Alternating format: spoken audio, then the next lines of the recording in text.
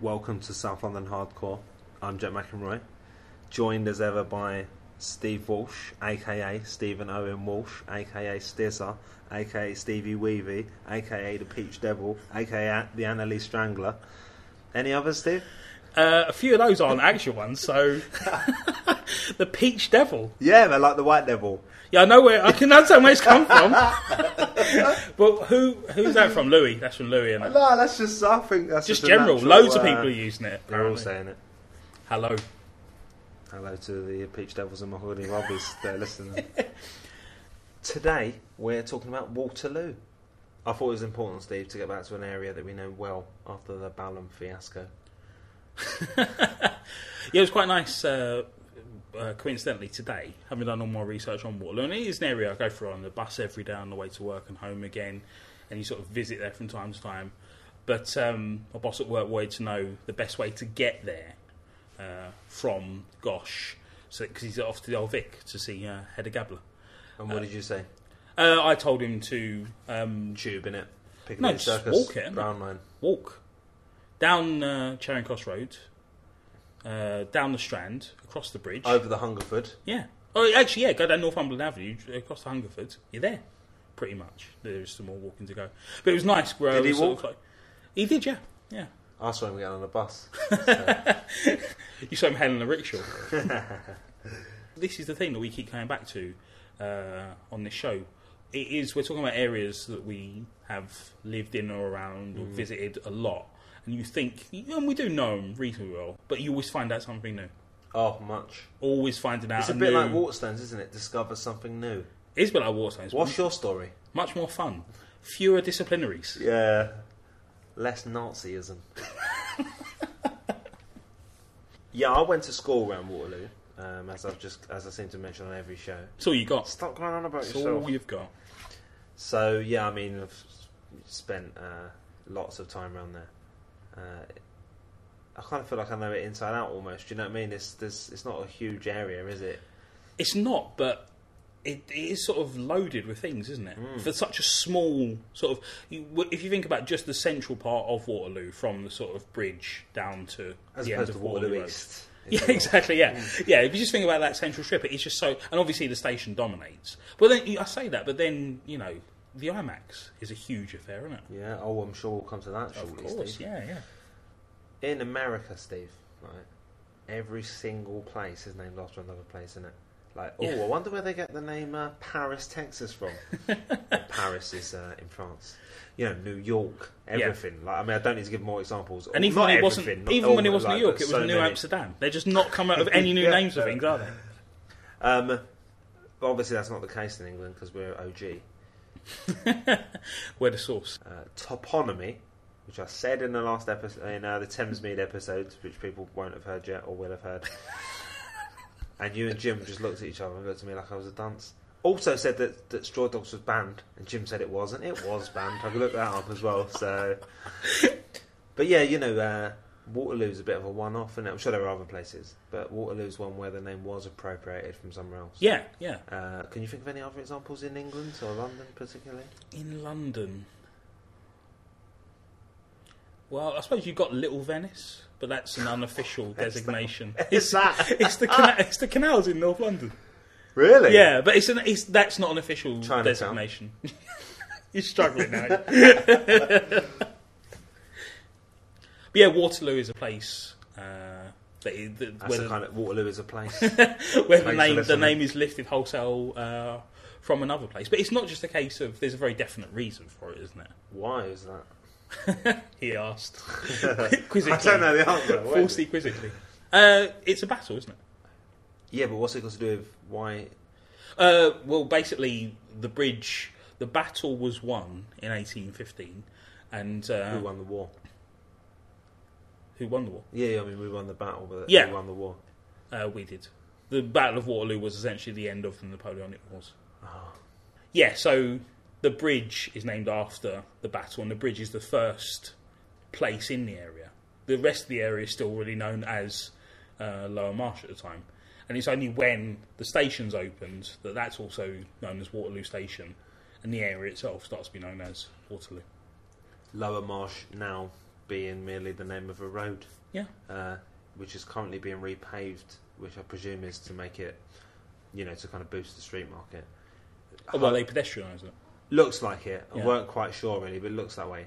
Quite a busy little street, isn't it? It's got like Christian Aid. I don't know if it's a headquarters, but it's got a major Christian Aid building. Which there. is packed with stuff, It's got isn't like it? a primary school down that corner, Joanna.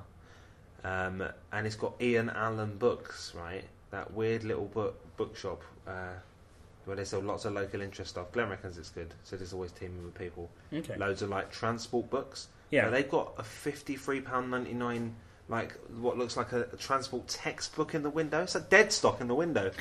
Buying that. He's trying to feel quiet and everything. I think Catherine Glenn gets his Christmas trees from Lower Marsh, Steve. How is it? I think so.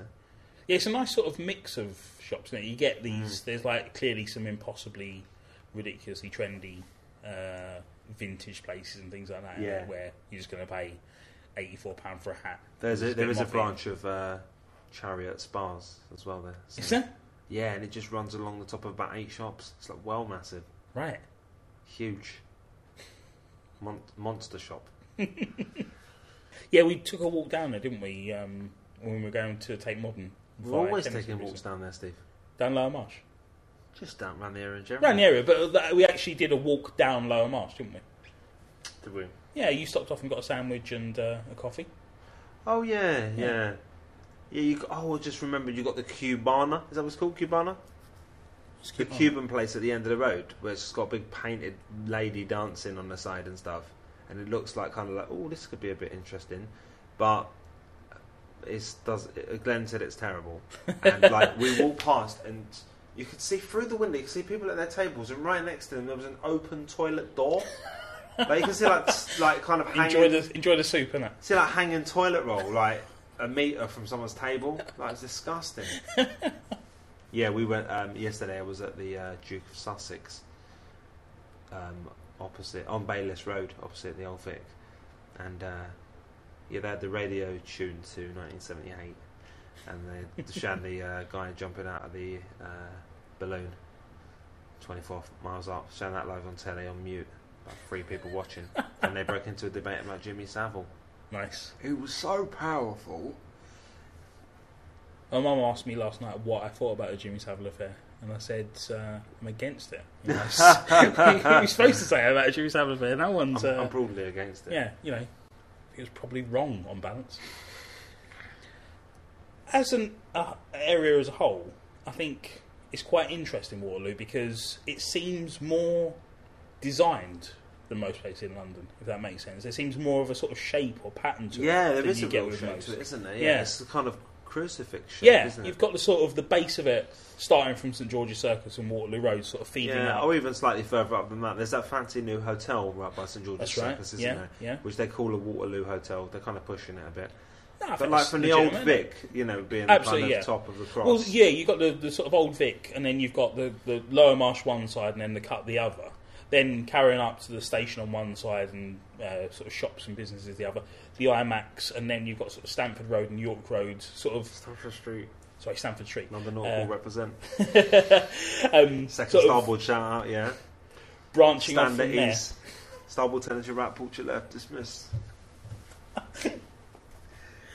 And I was thinking, why is this? Why, you know, it just does seem unusual, sort of notable. But then reading about, you know, Lower Marsh obviously being a legacy of this, the whole area was marshland and swampland. So I'd imagine, I don't know, I haven't done enough sort of, and it's very hard to sort of trace these sort of things, but I'd imagine the whole area would have been developed around the same time. Oh, right. Yeah. Do you know what I mean? If you're going to be sort of like developing swampland, you would sort of like go, let's just do this whole area. So, and a lot of London has evolved gradually. You know, roads just emerge, you know, at different times and different places. So they come out at funny angles. Whereas here, you'd sort of go, if you have a chance, you sort of go, okay, we'll do a big central road down the middle, and we'll have these that arch off quite naturally. Yeah. So yeah, it does seem like designed. It almost is like blocks, isn't it? I think the fact that the station's so big as well means that you can't really develop around it. Do Yeah, know what I mean? absolutely. You've got you got to adapt to that. That's going to force you to give a certain amount of space over to it, and also define the shape of it as well, isn't it? You've got this huge block that sort of arches off into the distance.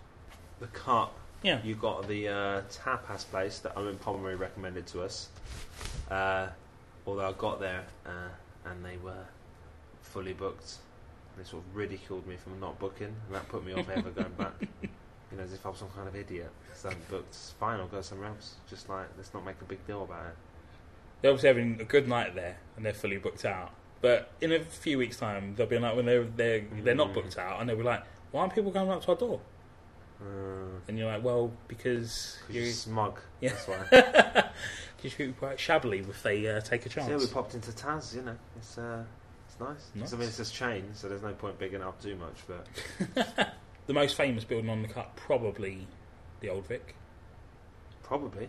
Yeah, isn't it? Well. The Young Vic.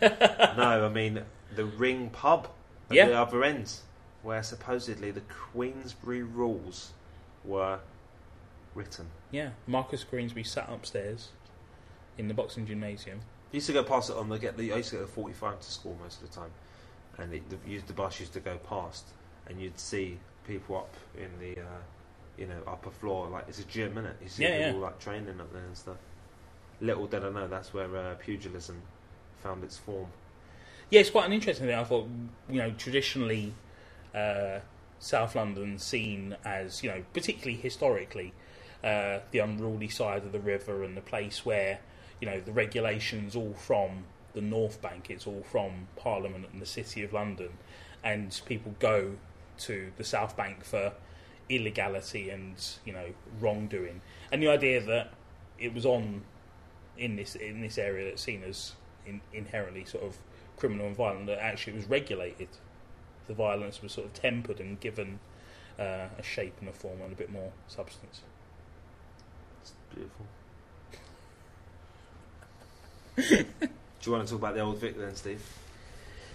Yeah, it was only sort of doing research yesterday it ever occurred to me to think about why it was called that. And because obviously it wouldn't have always been called the Old Vic, would it? You don't open something and call it the Old Vic. Well, they didn't, did they? No. It was opened up as the Royal Victoria Hall, which makes much more sense as the name of a theatre. Didn't have a name before that? It did, didn't it? But in its current form. I mean, there's been a theatre. Yeah. It was, I think it was a Cons theatre, wasn't it? And then there's Cons Road, which is opposite now. So there's sort of legacy of that in the place. But in its current form, the Royal Victoria Theatre, and eventually the Old Vic. Kevin Spacey running things for the last few years.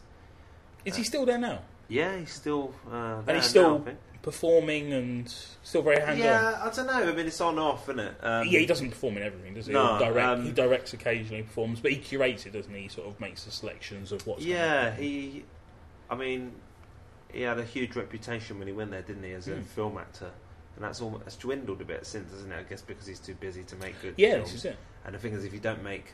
The less films you make, the less good films you make, Like, has he made anything recently?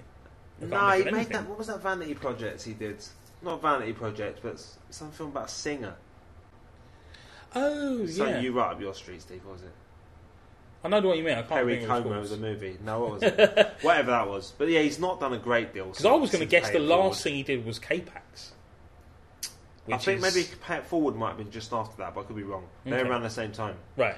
But he certainly hasn't really done a Seven or a Usual Suspects, has he? No, but who has? That's the thing, isn't it? Yeah, I suppose, but he's not even come close. No. An American Beauty. He's too busy. He had a great run there, didn't he? He was, Yeah, nominations and stuff. There was that time, you remember, Steve, when he was... I don't know which park it was. They said A. Kennington Park, but I don't think they meant Kennington Park. I think they meant the Imperial War Museum, bit of grass, where he reported his phone has been stolen. Yeah. But then it kind of turned out he was on some kind of midnight rendezvous. Do you remember? I do remember this. Yeah, but he's still, firmly in the closet, isn't he? But well, you can have midnight rendezvous with heterosexual people. Less of them. No, it was another man. It was, wasn't it? Yeah. But it was all. He's phoned the police back, I think, later on, and went like, "Forget it." I'm sorry. I should never have got the police involved in this. I've spoke to O2. They're going to replace the handset. It's fine. I can afford a new phone. Kaiser Soze. Oh, ruined that, What does this mean, Steve? Can you tell me what my note means here? Stands on the foundation stones of the ancient Palace of Savoy. About the old Vic. No.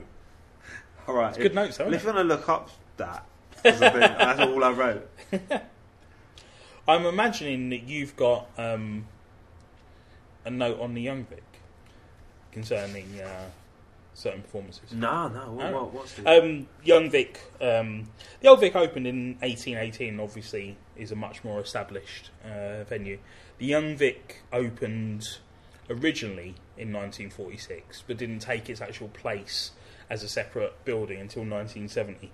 The performance that caught my eye the most over the years at the Young Vic, and it has seen, it's more of a sort of developmental venue than the Old Vic, but quite experimental in terms of what's put on as well. And in 1971, The Who played a residency there, where they were essentially rehearsing, doing rehearsal sessions for the album that became Who's Next.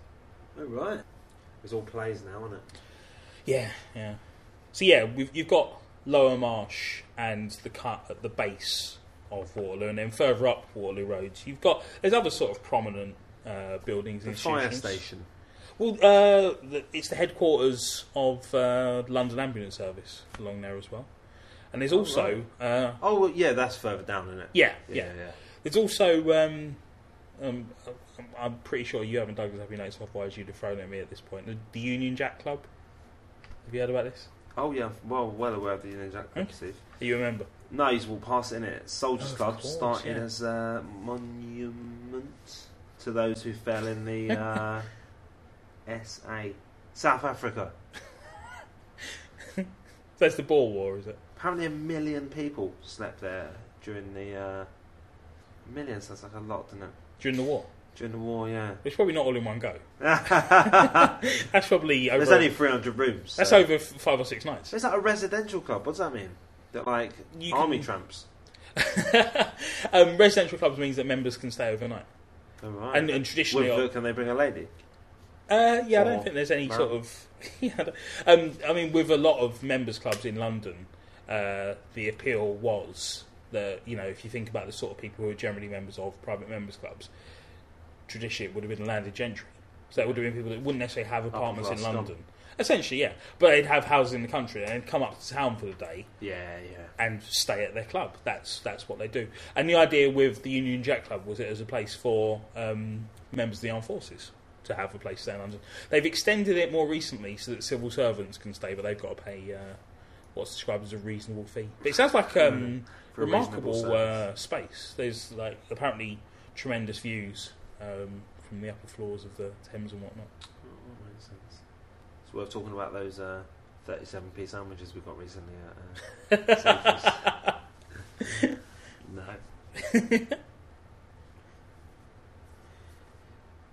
There's also St John's Church in Waterloo, which in and of itself isn't a particularly exciting space, and there's no real sort of exciting history to it, except for the actual the scheme of building it itself, where it was designed by a man called Francis Octavius Bedford as part of a general plan where he designed 4 churches simultaneously, designed and oversaw the building of 4 churches simultaneously, well, not simultaneously, but overlapping between 1822 and 1825. And all 4 churches were in South London, which obviously makes it easier for him to oversee the projects. So you've got St John's in Waterloo, St George's in Camberwell, St Luke's in West Norwood, and Trinity Church in Newington, which were all designed on the same sort of framework as well. They were all Greek Revival Commissioners' churches, so they're very similar in terms of sort of layout and external look. We used to get the priest and priestess come into our school to do assemblies now and then. Not very often, once a month maybe. But I don't remember a great deal about them because obviously you don't listen, do you? Assemblies and wild boring. But yeah, once they're talking about doing missionary work and smuggling in a Bible to some country where you can't have them in with a Victoria Wood dust jacket on it. This is the word of Wood. Praise be to Wood. In the beginning was the wood, and the wood was God. Where we see the biggest change in our own lifetime, Stephen Waterloo, would be the IMAX, formerly the Bullring Roundabout, known as Cardboard City, due to the copious amounts of homeless people sleeping there. And in the late 90s, 1998, they finally got rid of like the last of them and built a massive cinema there. When you say got rid of the last one, I think it's important to emphasise that people are rehoused rather than wiped out, because you made it sound like genocide. Yeah, you made it sound like they just gassed homeless people. Yeah, there's such thing as hobocide. Apparently, by the very end of the operation, there were 30 people left who were all rehoused. But there were concerns at the time. Interesting use of the word. Actually, housed. Yeah, but there were questions asked at the time about the sort of viability of the scheme, just in the sense of these people that had been homeless for a long time and had other issues, that weren't being addressed in terms of addiction and mental illness. Yeah, I mean, that was like 15 years of it being there. Well, and it is... I mean, it was, peaked at a certain point, obviously 200, they say. Yeah. The horrific thing for me, just reading about it and considering it, was the fact that, as you say, for 15 years you had up to 200 people sleeping rough in the heart of London, and it wasn't anything like empathy or compassion or human concern that brought it to an end. We need to put a cinema. Yeah, we need a giant cinema. So we'll tell you what, then, we'll house these people. If that's what it's going to take for us to get a cinema, we'll do the decent, humane thing and finally correct this horrible anomaly in the heart of London. Yeah, I remember, the kind of end of that. Being aware of Cardboard City. It's quite an extraordinary name for a place. It is. And if you put Cardboard City into Wikipedia, a different Cardboard City is the main entry. You have to type in Cardboard City, London. Yeah, it was in Poland, was it, the other one? I can't remember. But, I remember I didn't really go to school that way. That was kind of slightly out of the way, but a couple of times you would end up going that way or whatever. And, yeah, I remember you'd go through and just see, loads of people there, loads of boxes. I remember a guy with one leg, homeless guy with one leg going past on a skateboard. That was quite a vivid image that has kind of stuck with me. But yeah, now you've got an 80-foot cinema screen. Do you remember when it first opened, the IMAX? And it's extraordinary because it just sprung up, and the building, there's a very similar building just down the road, the Park Plaza Hotel on Westminster Bridge, where it's just a kind of, I guess it's just a roundabout, and they built a round building there, big round glass building. But with those kind of massive hoardings on the inside of the glass and stuff, it's quite a kind of very striking building. Yeah. When it first opened, some kids from my school went there as as part of the opening, and my friend Tim Lalem, congratulations on the baby. Yeah, he was listening. there. He's got a baby now. He's not listening to any of these. Actually, no, probably 3 o'clock in the morning. He's got one earphone in. He's got an earphone and he's just rocking his child. Some kids from my school went, and there was royalty 2 rows in front of him. Okay. Prince Charles, I think. Couldn't see past the ears, could they? Has to be 80 foot. But the thing is, Jeffrey Trousdale, couldn't see past. He was in my 18th year. Couldn't see past his ears either. Steve, huge. Can I make a shocking confession regarding the IMAX? You've never been there. Never been to the IMAX. First couple of years, right? It was just I can't remember exactly, but there was very little on there. There would just be these really boring documentaries. As far as I can tell, for about 5 years, it was just the Deep. Yeah, there was that, and there was another thing, name of which I can't remember, but I went to see it with my friends, and it was $12.50 at the time, which was at least double what you would pay in a regular cinema to see a normal film, and it was only about an hour. And it was, I think, Jenna Elfman was voicing this CGI character that was just wandering around. And they'd chuck a load of stuff at the screen. You're like, oh, this is incredible. And then they do something else. And then they showed, the Simpsons Treehouse of Horror episode where Homer walks into the kind of 3-dimensional plane. Oh, right, yeah. Yeah, they showed that. Wow. My friend Dan and my friend Sam and Ashraf, we went after school one day. I think we must have been in 6th form, I presume. And we were big Simpsons fans. So that was good to see. And it was amazing. It was just, the 3D was incredible.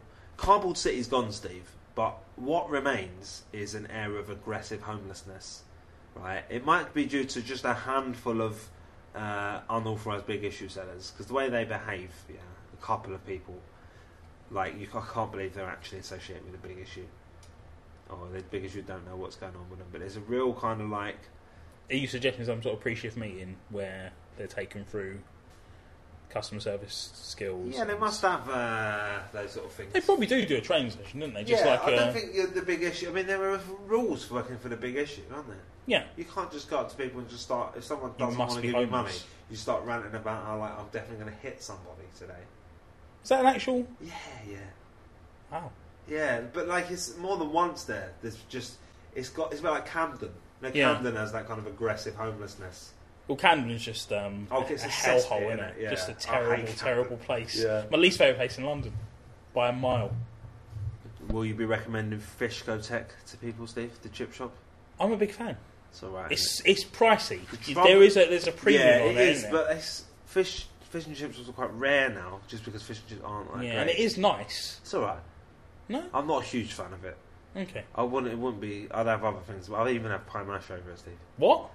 Seriously? I would. What, over fish and chips? Generally? Yeah. Really? Well, no, about this equal. Show's over. About equal. Much about rather equal? a Chinese or an Indian. Okay. I'd probably... Than an English. So Waterloo, Steve, what it's known for more than anything now is...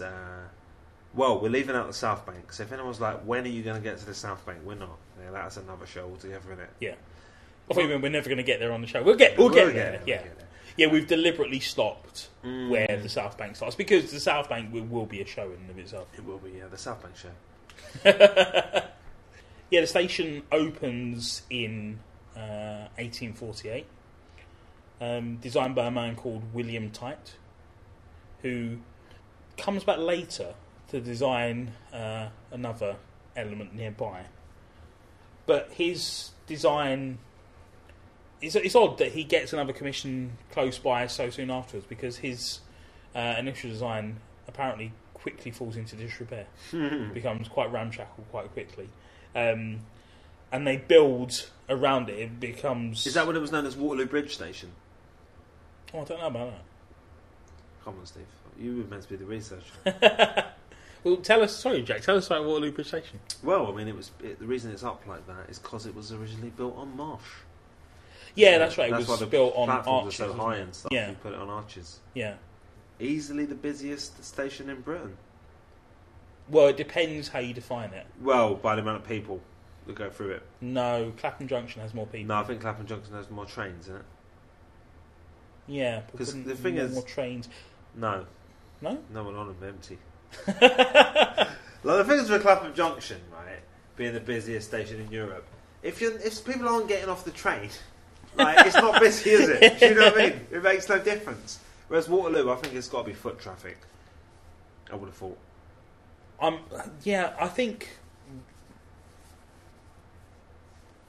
Yeah, we don't know the answer. Do we? We don't know the answer. There's no way. But I'm saying Waterloo's busier than Clapham Junction. We'll go with that. Let's go with that. I hate Clapham Junction Station. Hate it. It's odd because stupid, tiny little underground corridor. But it's a different thing. I mean, Waterloo Station's one of the major London terminals. Yeah, absolutely. Yeah, it's designed. That's the other thing as well, isn't it? Waterloo.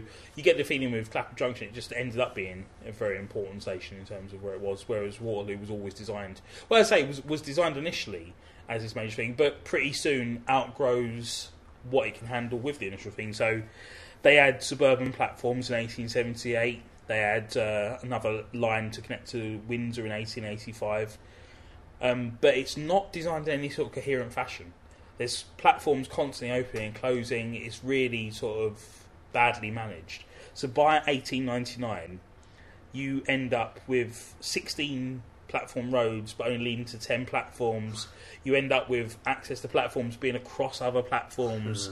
It quite quickly becomes notorious as a massively confusing place. There's a scene in... Three Men in the Boat, the Jerome K. Jerome book, which is all about the confusion that is Waterloo Station. So they decide to rebuild it. It begins in 1910 and work is completed in 1922. The First World War obviously disrupting a lot of their planning and efforts. Another problem with the delay is, the massive stained glass window that they have as part No, I of read about it, but I don't remember ever seeing it. It's on the front of what is the old station building, around the sort of back on by York Way. Yeah. The window itself, the design is the logo of London and South Western Railways. And the unfortunate thing is, by the time the station opens in 1922, with a stained glass window that features the logo of London South Western Railways, it's just in time for the disbandment of London South Western Railways in 1921 by an Act of Parliament. So. I mean, they've got a massive Britannia chiselled in, haven't they? That's a bit more timeless. Recently, by recently I mean in the last decade, they moved the bus stops, didn't they, from outside the main tube entrance, which was jazzed up when they built the Jubilee line. I mean, I'm sure we'll have a special on the Jubilee line. No, we won't. Oh, we will. And they moved all the bus stops. I mean, obviously the trouble with London is the roads are just so narrow that a bus stops at a bus stop and everything is just chaos behind it. And they've made it so like the bus pulls in now and then pulls out or whatever. But I wonder if that was to direct people to that main station entrance that's tucked away on a back street. Yeah. It's just very strange, isn't it? Yeah, it is odd, the sort of... But like you say, the building was built in a, bit like Burgess Park, isn't it? It's just like chaotic. sort of added on top of racks on racks on racks. Well, that's it. They were constantly adding elements to it. Other platforms, other services, and then you had sort of auxiliary services as well. The most famous probably being the London Necropolis Railway. Yeah, what does that mean? What, like dead bodies? Yeah, it was a dedicated service to transport corpses and mourners from central London to... It's basically, there was a crisis of cemetery space in central London. So an enterprising company came up with the idea of buying this massive space in Essex, in Brookwood Cemetery, it was called. This huge sort of space, and building a railway line to connect to it, then attaching that to the existing railway line, and then having their own rolling stock that would allow them to transport, as I say, the cadavers and mourners in one go. What's interesting about it for me was the fact that there was, as in other train services, there were different class of services. Really? So you could get a first class wow. funeral procession, which would involve a permanent memorial, and obviously they also had the way the trains and indeed the platforms and the waiting rooms was up. It was all screened off as well, so you wouldn't have to see other class of mourner. Wow. Yeah. So like the first class and the third class was essentially a pauper's grave. How long did it last? It started operating in 1854 and lasted up to 1894. All right, it's quite a while then. Yeah, quite a while. But then they just realised it wasn't actually fun. It just never took off in the way that they had imagined. It's a bit of an odd one, isn't it? Yeah. I mean, how many people were dying? It was interesting as well, as the trains approached Brookwood Cemetery, the lines would actually diverge between Anglican and non-Anglican. So you had the separation of religion and class. If you want to know more about graves in South London, that's not in South London. But yeah, with the Nonard Cemetery episode, 24 people crammed into mass graves, babies crammed down the side to fill up little spaces. I re-listened to that yesterday. Yeah, it was the shortest episode ever, isn't it? Well, I also recommended it to someone, and I thought, I'll listen to it. I also made the photograph that you took, my profile picture. I noticed, you sort of gazing up at... Nothing. Possibly the most famous You just already said the most famous, Steve, about the last thing. Did I? Yeah.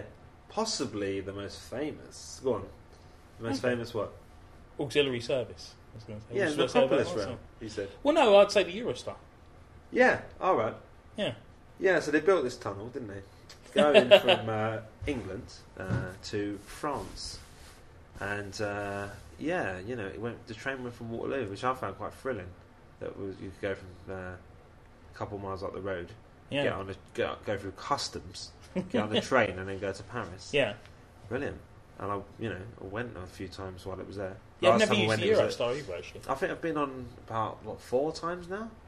And the last time we had to go King's Cross and Pancras, which left a very bitter taste in my mouth. There was controversy at the time, obviously, because the French complained about being delivered into a place named after one of their biggest defeats. In history. What's his name? Florent Longoupe.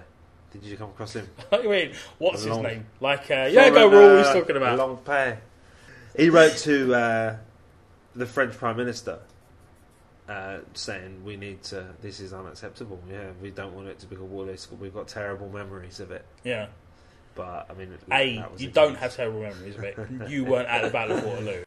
But people made what I thought was quite a telling point in one of the main stations in Paris is... And I'm going to do it again. I'm going to pronounce something in a foreign accent, get it very wrong. But Gare d'Austerlitz. Yeah. Which is named after another Napoleon battle, which they happened to win. Yeah. Beat a load of Russians and Austrians. I know. Killed some of them, apparently. Pick a lane. So this is the thing, isn't it? You either say battles are not acceptable to name things after, no one's allowed to name anything after a battle, or you go, you win some, you lose some. Literally, in this case. Yeah, they have quite good station names in Paris, don't they? Like Franklin Roosevelt Station and 18th of September Station. I can't remember if that is the date, but some kind of date. Like, just George V Station. Not just like over here, like Surrey Quays. Boring. Is Surrey Quays boring? It's just in the place names. Yeah. I mean, they're all place names over here, aren't they? Yeah. I'm trying to think if there is anything fun. There isn't anything fun, is there really? Monument. Just a place, isn't it? Bank. Island Gardens is fun, isn't it? It's nice. Mud Shoot. Mud Shoot, yeah. That's just named after a farm, isn't it? When I was at school, Steve, first year, I reckon, year 7 as it's now known, I remember one day they were giving out Robinson's bottles of drink, like Fruit Shoots. No, like it was like more of an adult type drink. Okay. Booze. Booze Shoots. No, like a kind of still fruit juice, like kind of 300ml bottles. All right. And I got 18 bottles. You still got 2 in your fridge after that. Back and forth. I had my free Midland bank bag at the time, and I was just filling it up with. Came home with 18 bottles. I was like, Mum, look, I got. It was like something from. I was like Artful Dodger or something. Don't leave us in the dark. When you say artful, when you say dodger, you do realise people who are giving those bottles are like. Take 18. They're not mine, are they? He's going past going, can I get another one? Like, we were on different voices and stuff. You don't need to. They'll just give you another bottle. They're just happy to get rid of it. The sooner those bottles are gone, the sooner they can go home. True. You've got to realise enough now. Yeah, I don't 2 think they kids. do those drinks anymore, man. Obviously didn't catch on. Well, not enough people got to taste it. Do you remember that time they... Only 4 people ever got to try it. Do you remember that time they stuck applause bars through everyone's doors? Applause bars? Yeah, but I got applause, which all I can remember is maybe a bit like a Snickers. Okay. This, I reckon, right, was about 1991. And they just put it through everyone. They just put it like through everyone's doors. Remarkable. Where I was living in Woolworth, anyway. Yeah. And like that day, you'd see people sticking their hands through letterboxes trying to get more shots of bars. If anyone remembers that, right, please do tweet at us at SLHC Podcast. Because I think Jack's a liar. Or if you've got anything for our Q&A episode, which is just getting pushed back and back because no one's asking any questions, email us southlondonhardcore@gmail.com, facebook.com/southlondonhardcore. All the links, man. We watched a documentary about Waterloo, Steve, from 1961 called Terminus, about Waterloo Station, I should say, by John Schlesinger. Whatever happened to that guy? Well, yeah, went on to do Billy Liar a couple of years later. Funny enough, right, today on my way here, I went through Leicester Square and there was a premiere for a film called Four something, can't remember now, London Film Festival, but yeah, Tom Courtenay's in it. Oh, right. And Maggie Smith. I think Dustin Hoffman as well. And like, I'm not going to... I mean, I love The Loneliness of the Long Distance Runner, Steve. I'm not going to stand there waiting for Tom Courtenay to come out. Do you know what I mean? And he's in Billy Liar. That's the link.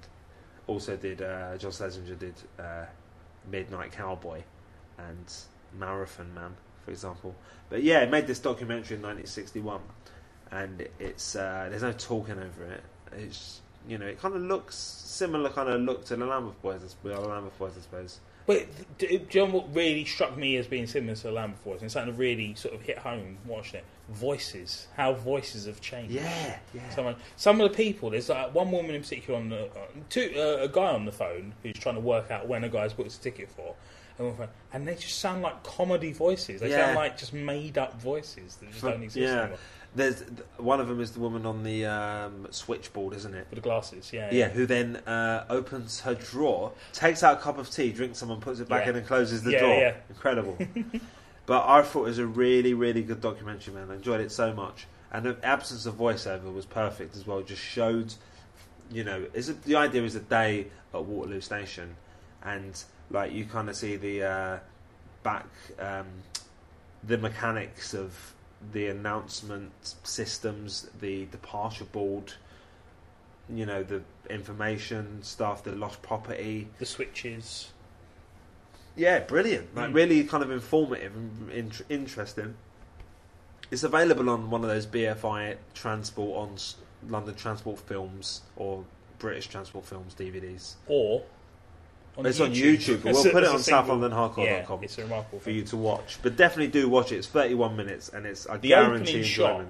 Shot, which is like a tracking shot of the station, and it goes to the roof of the station, and you see a beekeeper, and he opens up the hive, and he pulls out one of the slots from the hive with the bees buzzing across it, and then it's not a match cut, is it? But it cuts to the hubbub of the station, and you're like, straight away I was like, this is going to be great. Yeah, this is remarkable. Like, it's got this jazzy soundtrack.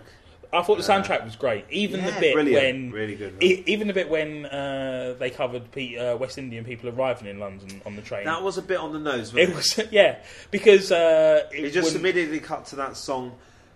It was different words to what I was used to, you know. I'm on my way. Well, also, wasn't it a Caucasian singing it as well? I don't know, man. You know, they show like prisoners getting on the train. You know, coffins, like you say, army people arriving. You kind of find out afterwards that some of it was staged. Did you read that? Yeah, I read that, and it broke my heart a little bit. And I watched it again after that, and when you watch it again, you sort of think, how did I ever think this was a documentary? Because the idea that, I mean, at first, like, when it was so loaded with things, I thought, there's no way this is just a day at the station. No, it never is, though, is it? Yeah. I figured, okay, I've done it over a week. But even then, the shots that you look at it again, and like there's a sequence at the start with a man rushing to get to his train, and another man walking very languidly and stopping to pick up a flower for his lapel. And you sort of look at it and go, of course it's staged. You know, the fact that the camera's there, you know, positioned for this guy perfect, for the gate to close in his face. Of course it's staged. I thought the scenes, though, particularly at the start, where people are saying goodbye to loved ones on the platform and like people are weeping and stuff. Yeah. I found it really moving, man. Yeah, no. Like, it was only it's a tiny vignette, but really effectively done. And it's obviously a different time, isn't it? When getting on the train at Waterloo didn't mean you were going 5 stops to Strawberry Hill. Yeah, Do you know what I mean? You were going, you know, someone was going away and there was no such thing as Skype. Yeah. You weren't gonna, you can't get a decent calling plan where you could ring on your landline. The sequence with the lost property is probably my favourite in the film. Because they open a cupboard and they've got nudes up on the inside door. Partially. No, and again, when you look at it again now, it does seem very staged and scripted. But you've got this one, and I hope it wasn't, because it would be a wonderful sequence where this woman comes up to the counter and she's got all the information. And she's like, "Yes, I was on the train yesterday. It was a 3:14 from Horsham. I left my umbrella on the train." And the guy's like, he's heard it all before. Yeah, so she's like, she's saying this unmistakable. It's great. She goes. It was brown. It's got a cover. The final, the kicker is, she goes, "Yes, the handles are curved, wooden. You can't mistake it." And then as she is describing it, the shot then turns to the storage area below, where it just pans across thousands of umbrellas that have been left in Waterloo Station. And then it's this wonderful thing where it pans across all the lost property and just people the voiceover is people just sort of going, I left some shoes on a train in a paper bag. Yeah, it's a white paper bag. And just these people describing it. And I was thinking, I would happily watch a film that was an hour and a half just panning shots of lost property and people going, what's the hat? Blue with a band on it. You'll definitely have it there somewhere. But yeah, once you realise things are staged, I mean, you talked about the convicts, for example, are all actors. Yeah. Which, makes sense again in hindsight because, they make a big thing of the platforms sort of quarantined until they're on the show. And there's that great shot of when the Home Office notice is on the window, reserved for the Home Office, and it's like torn off. Ripped off, yeah. And again, you sort of go, of course there's a stage out there. But the bit of the staging, two parts of the stage element that really bothered me afterwards was the little boy who is lost. Yeah. He's not. Well, he is. His mum was a relative of John Schlesinger's, like a niece. And basically, John Schlesinger convinced her to abandon her son in very controlled conditions, obviously, but to leave her son, convinced that he was abandoned in Waterloo Station until he started crying. So when you see... And it is a remarkable series of shots, isn't it, where the kids are sort of looking around bemused, and then the camera gets a bit closer, and he's sort of a bit confused and a bit scared, and then there's a really tight close-up at exactly the point where he's like, I'm abandoned, and I'm probably going to die, and he just starts weeping. And a policeman brings him over, and he's reunited with his mother, and but sort of, rather than it being this horrible moment, it's saying, and again, it's the sort of thing where, as a documentary maker, it's like an anthropologist, isn't it? You can't interfere. You can't sort of go, well, reassure. But the idea of engineering this traumatic moment for a child seems a bit above and beyond, yeah. Again, from research, as far as I can understand, the homeless woman that turns up a couple of times wasn't staged. She was a genuinely homeless person. But a lot of people... Well, this is the thing. A lot of people that were involved in the film that weren't actors were offered money to be in the film because their image was going to be used. And they're offered the equity minimum, which I don't know was at the time. But this woman... apparently, this is what I read, refused any money for the film, but died shortly afterwards. So the film crew clubbed together to pay for her funeral. I think it was like the least they could do for the fact that, so they sort of like stuck on the Necropolis line, and off she went.